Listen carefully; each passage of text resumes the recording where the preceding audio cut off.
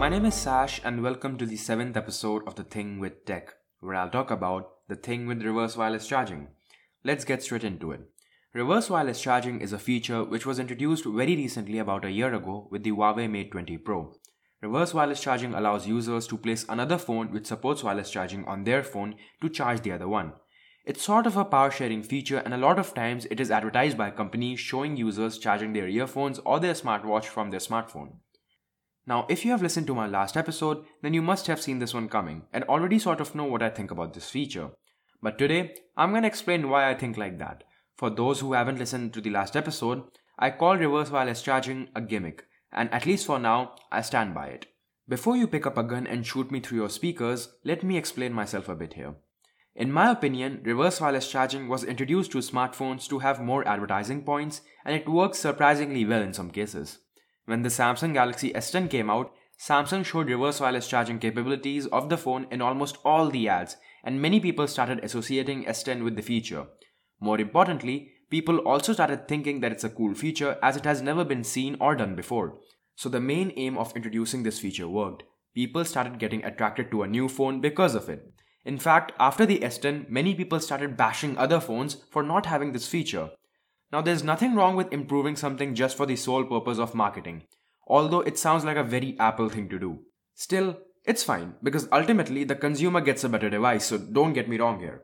Reverse wireless charging is a good feature and can actually help in certain situations, but like a lot of other features in smartphones right now, it's being marketed too much and doesn't have much real-life usage. Again, hold on to your guns and let me explain a bit more. Let's say you and your friend are hanging out together on a pleasant day, and you charge your phone before coming, but your friend forgot to do so. And unsurprisingly, your friend's phone ran out of power. But you came to the rescue and placed his phone over your own. And voila! His phone started charging and you saved the day. This is how all these companies want you to think how the situation will play out. Now let's think of the situation a bit more realistically. Your friend's phone runs out of power. So you try to charge it with your phone, but wait. His phone doesn't support wireless charging because he didn't want to spend over $700 on his phone. But okay, let's say he did spend so much. You take both the phones and put them in your pocket. You guys continue hanging around, and after about half an hour, you check your friend's phone to see if it has any power. Unfortunately, it doesn't because you didn't place the phone right. Wireless charging requires very specific placement to actually function properly. But let's say again that you guys were sitting somewhere and you placed both the phones on the table. You check your friend's phone again after about half an hour and what? Only 10% charged? Well, yeah. Wireless charging through a dedicated charging pad is slow, so no wonder it's slow on a phone.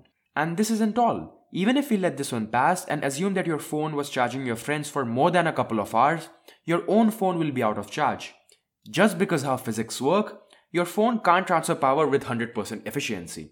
Say if your friend's phone gets charged 10%, yours will lose 12%, and so on, which may make you never use the feature again because you know your own phone will run out of power.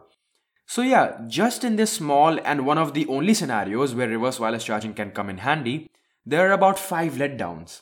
Not to mention that during the entire charge time, you can't touch either of the devices or it'll stop working. So is this feature really that necessary? Do you really not think that this feature was introduced just for marketing? I mean, sure, it can come in handy like twice in the entire phone cycle. But if it's so trivial, then why is it being advertised so much? And to all of you who are still gonna jump and say that this feature would be way more useful if used with things like earphones. First off, there's only a couple of earphones available in the market which support wireless charging. And again, your phone losing a lot of power regardless and your earphones charging too little are still concerns. Sure, 15 minutes of placing them on your phone may give you an hour or two, but it'll be the same story, if not a better one, if you plug them in, and I'm sure very few people let their earphones drain down to 0%. So this case may be a bit more useful than the previous one, but again, not so much more. And just to be clear, most of the phones which support this feature are great phones by themselves and worth buying. It's just that this shouldn't be the reason you're buying them. I have the same complaint with reverse wireless charging that I have with extra smartphone cameras.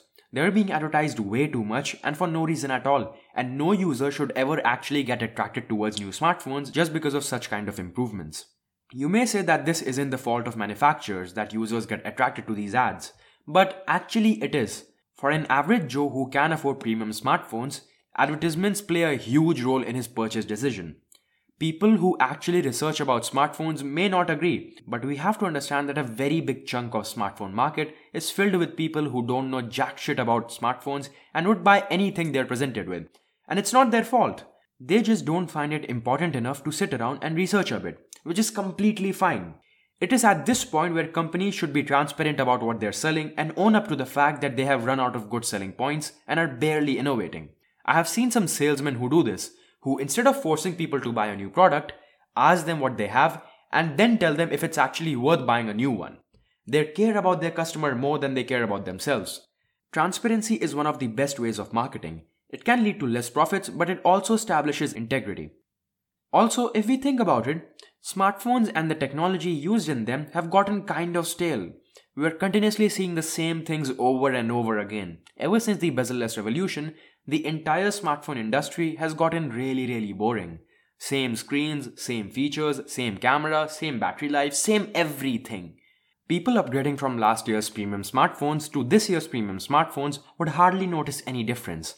I believe that this staleness of smartphones is the entire reason why foldable phones got everyone so excited, even if they may not have a good future. If you're wondering why I said that, please watch episode 5 of this podcast. You'll get it. Anyway, there was a rumor that Samsung will start using graphene batteries from the Galaxy S11, and if that's true, then that's the new smartphone revolution right there. If you don't know what graphene batteries are, then in a nutshell, they're batteries which could last up to a week with 15 minutes of charge. Yes, I know that sounds like BS, but it's actually true. There's actually a very expensive power bank which uses a 5000 mAh semi-graphene battery and charges fully in about 18 minutes. It's known as the Apollo Traveler and costs about $110. Pretty steep for a power bank, but that's real innovation, so I'm not that surprised. I hope that these batteries are the next step in smartphone industry and we don't keep seeing smartphones with incremental updates. Although we can't forget that we have never taken any sudden jumps in smartphone technology since they were introduced. It was always kind of slow and steady, but even then I don't think we have ever gotten this slow. So yeah, let's hope for improvement and graphene. With that, I'll end this episode. Catch you next Friday. Thank you so much for listening and have a wonderful day.